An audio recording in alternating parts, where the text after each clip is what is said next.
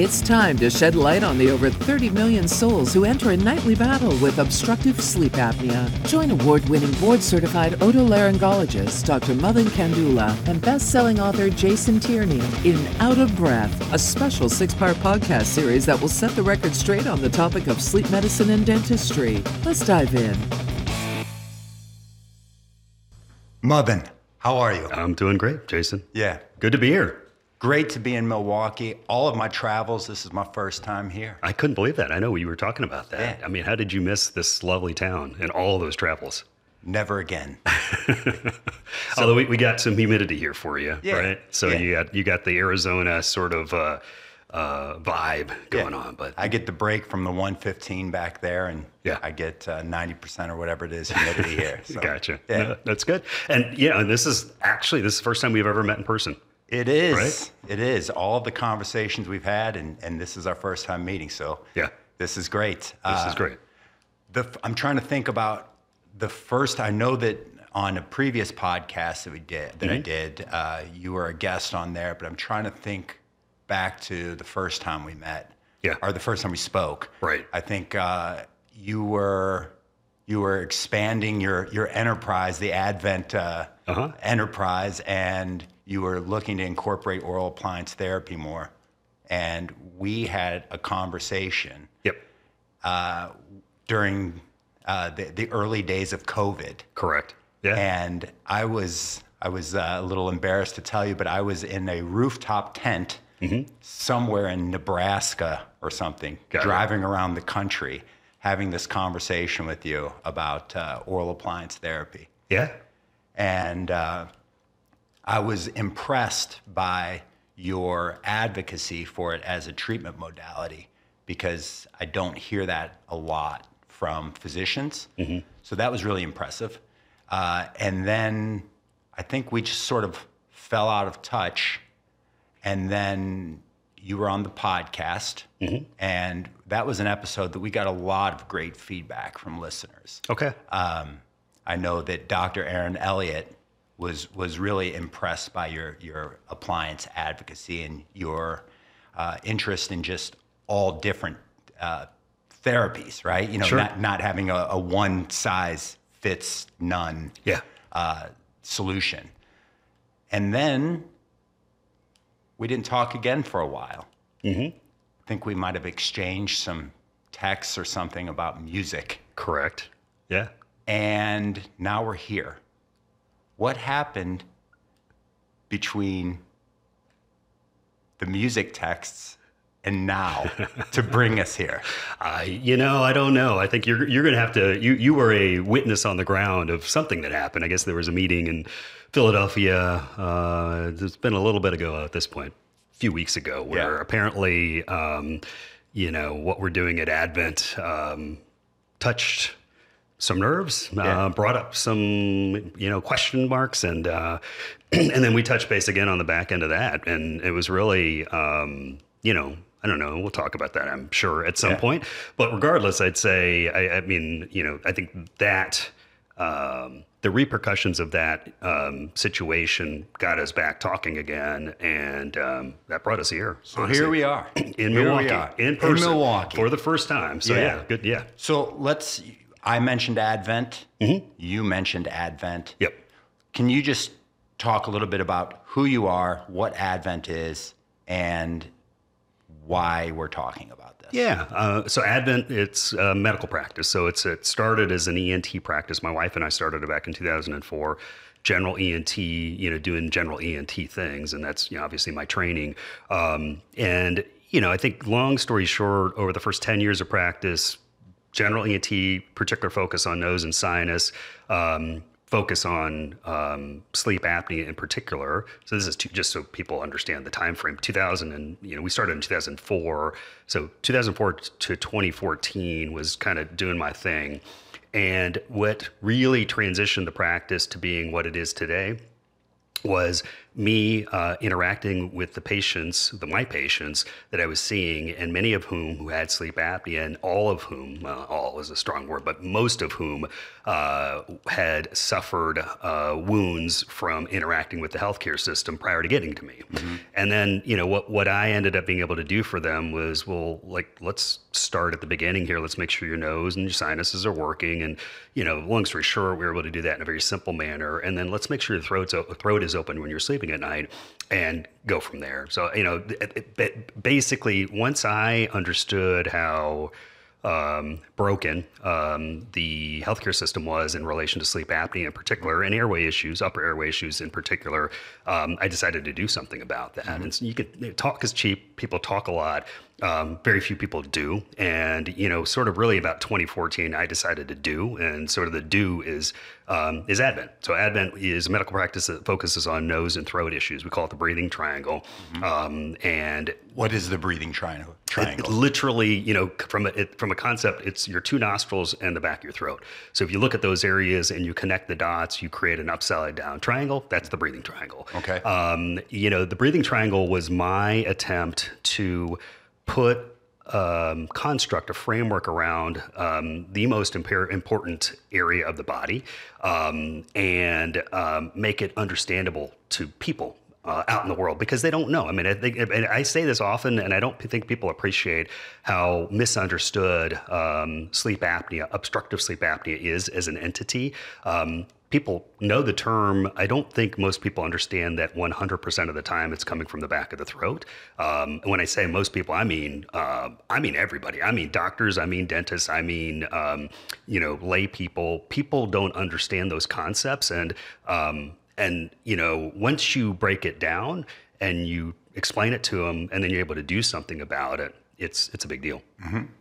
So when you made that shift, you said that there was this problem, and it was time. There's a lot of talk. There's time for action. Where does that propensity for action come from? I'm a surgeon. I'm a surgeon, and there's a fork of the road when you go into medicine. Either you basically like to get stuff done, or you like to, I'm trying to be nice to my medical colleagues, non-surgical colleagues. You like to work on abstract problems, it's not so action oriented. So, as a surgeon, the reason I went into surgery is I want to, with my hands, be able to change somebody's life. And that's what I'm used to doing. And so seeing this problem that's sort of sitting in front of me, and knowing, and this is another reality with this, is I'm an ENT, an otolaryngologist, so a nose and throat doc. These issues that we're talking about are nose and throat issues. They're not pulmonary issues, and they're not psychiatry issues. They're nose and throat issues. Now, people have sleep issues beyond obstructive sleep apnea, but for people who have obstructive sleep apnea, for people who can't breathe properly, those issues are literally in their nose and throat. And it's not that complicated when you break it down. Basically, you either can get the anatomy more open so they can breathe. If the lining needs to be calm it down, but get things open. And anyway, I think that's the action. The action is everything I do and everything I've ever done is on behalf of the patients who are sitting in front of not just me at this point, but my clinicians.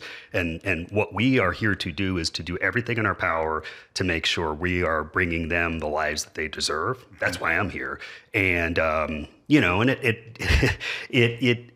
that's an unusual mindset. I've come to learn. That's my mindset. I don't know. I've always had that mindset, but various powers that be seem to have different interests in mind as it relates to patients. What does that mean? It means that the healthcare system, as it's currently created, is cares about the system more than it cares about individual patients. And the system matters. A patient doesn't matter. You're just a cog in the machine. And at this point, the cogs are people, patients, providers are cogs in that same machine. And there's a tacit, agreement that it's not about finding solutions. It's simply about keeping people moving through the system so that the system is perpetuated. And I'm not a system kind of a guy in that way, meaning when I see something that's broken, whether it's an airway or whether it's a system, my mind cannot help but to think about what can we do to fix it. And that's what I do. And I mean, part of that's just how I'm wired. But, you know, part of it's how I'm wired, but the other part of it's an attitude and a mindset. But a lot of what you're talking about really makes you an outlier in that system. Yeah, I mean, I think, yes. I mean, at the end of the day, what I've recognized is that, you know, what to me seems very innate and natural is, I mean, right now you're sitting across the table from me. So if you were my patient, my duty, the reason I'm here on this earth is to do everything in my power to make sure that you are as optimally functional as, you know, whatever your potential is, and if however that's being impacted by the conditions that might be getting in your way, I want to get them out of your way, and I want to do that in the simplest and most effective way possible. That's why that's what I do. I have come to recognize, and it's not a new fact at this point, but the problem with that attitude is very disruptive to the system I just talked about. And, you know, I tend to, you know, how do you say that? The slings and arrows that fall upon me are not new, not unusual, and it comes with the territory. And, you know, what I view is just, this is how I can't imagine a career or a lifestyle, whatever you want to call it, thinking any other way. So I think the way I think, and I'm not going to apologize for it. And because I think the way that I think, that's helped, at this point, thousands of people. And it's also pissed off thousands of people. And I tend to focus on the former, and I acknowledge the latter. But I think at the end of the day, a lot of the people in the latter group are people that are practicing in ways that are antiquated. Let me just sort of make it simple, which when I say that, it sounds like, well, I just threw something out at them. I'm just returning a little bit of friendly fire in that direction, but I simply don't understand. And I won't really tolerate, I think the sort of, we've talked about this a little bit. There's something about me that's, you know, I don't know what you want to call it, that pisses a lot of people off. Yeah, I think what earlier do you think that I is? said you were an odious character to some. Yeah. And what is that? What do you think that is? I think that you're unapologetic, and you're brash and unafraid. Okay. So understood. There's your bromides for the day, or your insults. You could take it as you will. No, none of those are insulting. I take pride in all of those things. I mean, I think that's where I'm not. You know, I am who I am. I'm a unique self, and I'm probably the least important thing that we'll talk about. But regardless, I'd say there's a reason why we're here, and a lot of the reason why we're here is because of, you know, some of the disruption, if we want to call it that I've been, you know, part of. Yeah, sure. And part of that is, you know, what really brought us here was to talk about Advent's role in providing oral appliance therapy to patients with obstructive sleep apnea, right? Yeah. And that's oral appliance therapy is something that's traditionally been in the purview of dentists.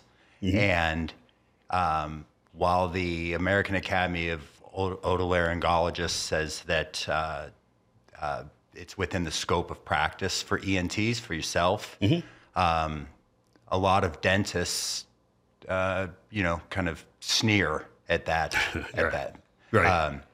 So can you just talk to me about sort of how you became aware of dental devices to treat sleep apnea, and then, well, let's start there. I mean, how did you become aware of them initially, and when did you start incorporating them? Yeah, I mean, I don't remember the specific instance. I believe, I mean, it's not tattooed in your brain. Like, it wasn't like the big epiphany, Yeah, but eureka. It was. So basically, just so I'm trying to backtrack here, I went through ENT training from '99 to 2003. I don't think oral appliance therapy certainly wasn't anywhere what it was today or even 10 years ago. So sometime between my training and adoption is where I learned about it. But I want to say, I mean, it's got to be more than 10 years. Does that sound right? I mean, honestly, I feel like there's a lot of things I don't know about the oral appliance therapy or dental sleep medicine industry, which we haven't really talked much about you, which you are deeply knowledgeable about, that I think you could educate me on some of this. So I'm going to flip it back your way. I'm happy to kind of take it back again, but I guess you tell me, can we go, maybe let's start in a different direction. Can you give me the timeline, or can you maybe, I'm sure there are probably a lot of people who are listening and watching who have no idea what we're talking about as far as oral appliance therapy. So I guess, can we start there maybe? What is oral appliance therapy? How did you get involved with it? Sure. So oral appliance therapy is essentially devices worn over both arches, to both dental arches, almost like two retainers that are joined together in some way, and hold the lower jaw, the mandible, forward to maintain an open airway. And I've been involved in that field for the field of dental sleep medicine for a little under 20 years. Okay. Initially, I was a business unit leader at a really large dental laboratory that started fabricating and selling these devices to dentists. And over time, I worked on developing some new oral appliances that are still made to this day and marketed to dentists and I guess ENTs to this day. And later on, I actually left and went to, so that was in a big corporate entity. Sure. And later, I left and went to a relative startup that was an EMR for dental sleep practitioners, and grew that business, and then decided it was time to do something different, and left there and started a boutique consulting firm for dental sleep companies. During that time, I was editor-in-chief of a couple different dental sleep journals. But I've been, sort of immersed in that world in a bunch of different verticals, or channels in that same vertical. I gotcha. So all over the place. All over the place. Although, so would you say you were there, relatively speaking, at the inception of dental sleep medicine? I mean, not at the inception, but certainly the growth trajectory, I was there when that really started to rocket. Gotcha. And there was no controversy whatsoever at that point in time. Everybody accepted the fact that dentists are going to be in this space. That's not true, correct? There was controversy. I'm sure there was some uphill battles that had to be undertaken back in the day. Certainly. I mean, there's always been, it's an emerging market, right? So there's everything is a challenge, right? Yeah. Creating awareness. I mean, you sort of touched on that earlier about OSA in general, where physicians don't realize how crucial it is to address the issue. Yeah. Dentists don't know about it, and patients don't know about it. So, you talked about the breathing triangle. I often talk about this sort of Venn diagram where, the overlap would be a lack of awareness between physicians, dentists, and the public. Well, and so I'm aware, and so our listeners are aware too. Why was there a need for an alternative therapy? Why did dental sleep medicine come to be to begin with? Well, the most common treatment modality is CPAP or is PAP, right? Okay. And the literature supports that it works.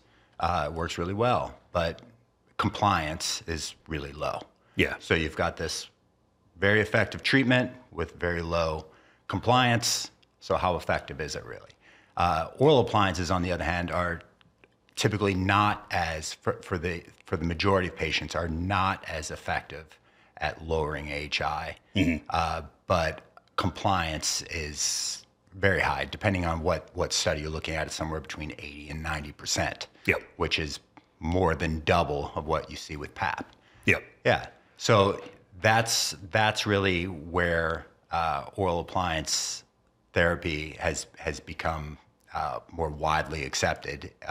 But there's still a lot of work to do. Yeah. As you're aware. I mean, adoption is low. When you look at oral appliance therapy, where the numbers are abysmal when you look at that compared to the PAP prescription Right. habits of physicians. And just so people are aware, so abysmal, like the numbers I have in my head is that I believe for obstructive sleep apnea, the percentage of folks who are using oral appliance therapy is like 5 or 6% of treated individuals. Does that sound right to you, or That sounds high. That's high. So it would be it's single digits. We can agree that maybe it's single digits. It's either whatever. Let's call it low single digits. And 20, 25 years, however long that oral appliance therapy has been going, would you consider that a success? Of course not. Okay. Yeah. And it's the journey's not done, correct? Sure. But and again, just so people are aware, my understanding is, and there are other countries like the Scandinavian countries where there's a little bit more of a clear pathway for individuals to get diagnosed with sleep apnea and make a choice between oral appliance therapy and CPAP. And in those countries, I believe what I've heard is it's more like 50-50. Sure. Does that sound about right to you? Or? Yeah, I don't know about the exact stats, but yeah, it's certainly those are the trends. But to your point earlier, the system here is broken. Yeah. Right. Right. And there are a lot of interests, corporate interests, that influence those prescribing behaviors. Right. That inhibit information, and there's a lot of for the sake of this conversation, I'll just call them turf wars, right? Sure. There's these sort of fortress mentalities.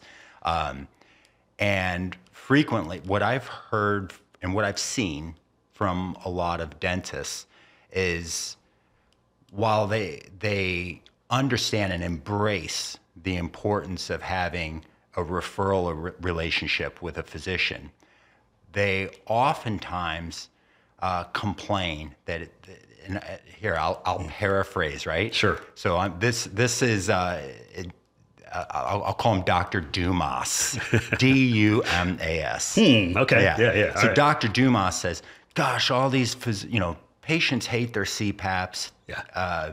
But every physician just puts patients on CPAP. That's it. Mm-hmm. That's it." And the physician, we can call him Dr. whatever, Dr. Physician. Yeah. Dr. Physician says, every patient, these dentists, they don't take good care of the patients. They slap them in one of these oral appliances. They charge them $6,000. They don't take insurance. They don't follow up with them. Mm-hmm. And my patient's miffed. Yeah. Right? Right.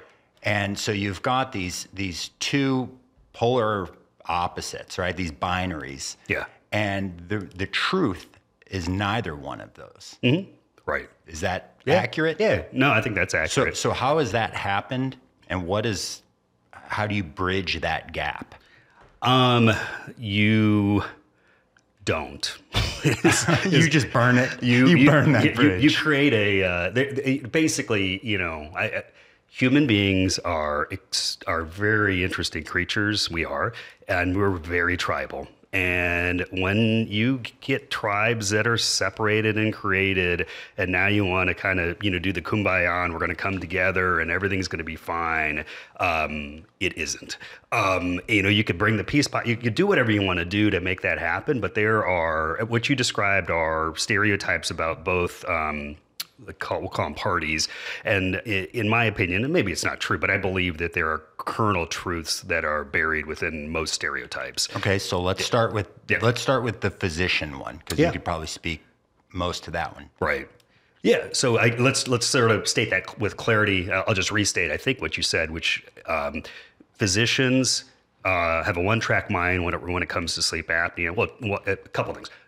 Physicians as a whole. Here, I'll say it clearly. Okay. Physicians put everyone in a CPAP, mm-hmm. and they disparage oral appliance therapy. They say that dentists, it's not covered by insurance. Dentists charge the patient an exorbitant amount of cash, and they don't work that well anyway. How about that?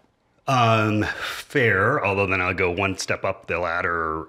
I would say 99.9% of physicians. Wait a minute, you're going to one-up me on this? On this one, yeah, because I'll go 99.9% of physicians, and I'll say 99.9% of dentists have very little understanding or regard for sleep apnea to begin with. They hear about it, but it's a problem they don't know what to do with. So I think the ones that, to kind of go back to where you were going, I'd say, what percentage of physicians know that oral appliance therapy exists as a treatment for obstructive sleep apnea? All physicians. Pause there. Yeah.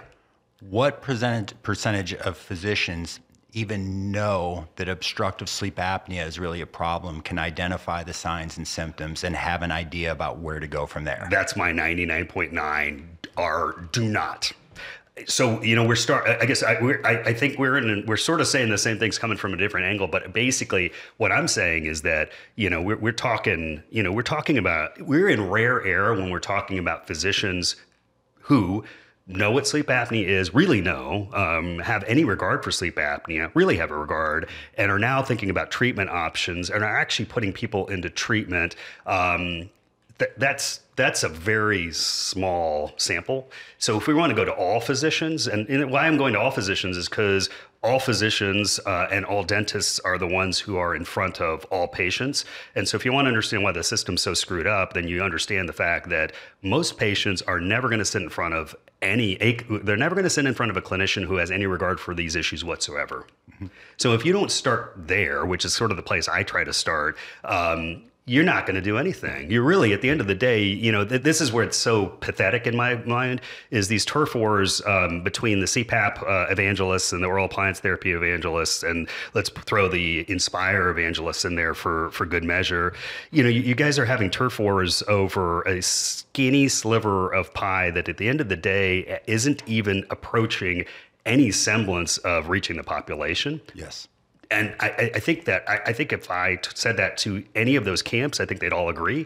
Yet then they'd all look over at me and they say, yep. And then they turn at each other and then they throw the pitchforks out, right? Yeah. So, but let me just, so I guess I just want to sort of start on high, and I'd say, no, I think I know that to be true. And that was one of the things that pissed me off back in the day when I was seeing patients. And, the world's changed a bit since, I kind of got an epiphany on this, but it hasn't changed that much. And in fact, let me just go this way.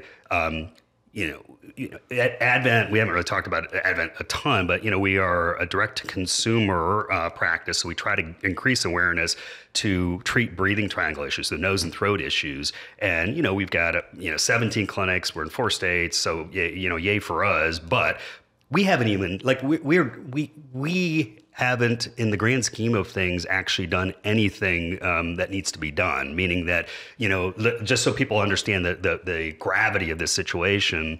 20-30% of the adult population in this country has obstructive sleep apnea. 80% of those individuals never get diagnosed. The 20% that do get diagnosed, most of them try and fail with CPAP. Most of them, Brady, when I say most, I mean like 100% of those folks have never heard of oral appliance therapy. So it's not even on their radar screen. So this is the measures of success that we're looking at, and it's pathetic. Then you look at what we're trying to do, and we're trying to increase awareness. We're trying to increase awareness for all treatment options, but we're also trying to increase awareness for the fact that these issues exist, they matter, and people's lives are, irreparably damaged. People die from these issues. And while a statistic for the system, and the system doesn't actually care for that, they don't care about those individuals. I do. And I believe that, my dental sleep medicine colleagues do. And I believe that those sleep medicine docs that are putting everybody in CPAP, I'm not sure that they do, because that's such a, when you're throwing something at somebody that has such a low adoption rate, but I'm going to give them the credit right now to say, I think they care too. But unfortunately, the small amount of individuals who care about this many of them care a lot, although in the grand scheme of things, we still haven't moved the ball at all on this. Right. So anyway, I guess I don't want to be nihilistic, but I am realistic. And at the end of the day, I think, I kind of skirted around what you asked me. I'd say, we talked about stereotypes between physicians and it's a CPAP or, CPAP. And that's true. I mean, I think it's infuriating, but it's true. Why is that? Let me just kind of why do you think that, we'll just say sleep medicine doctors, why do you think that's the only option for them? Probably because they've been inculcated with that education, with that information. Mm-hmm. That's what they know. That's what they've done. And anything that's counter to that is a disruption to, in some ways, their beliefs. Yeah, gotcha. And as a result of that, most people don't want to open their eyes to it. And I would say that same thing is probably true for dentists and oral appliance therapy. Here, this is the hammer that I have. Yeah. So it's the only damn hammer there is.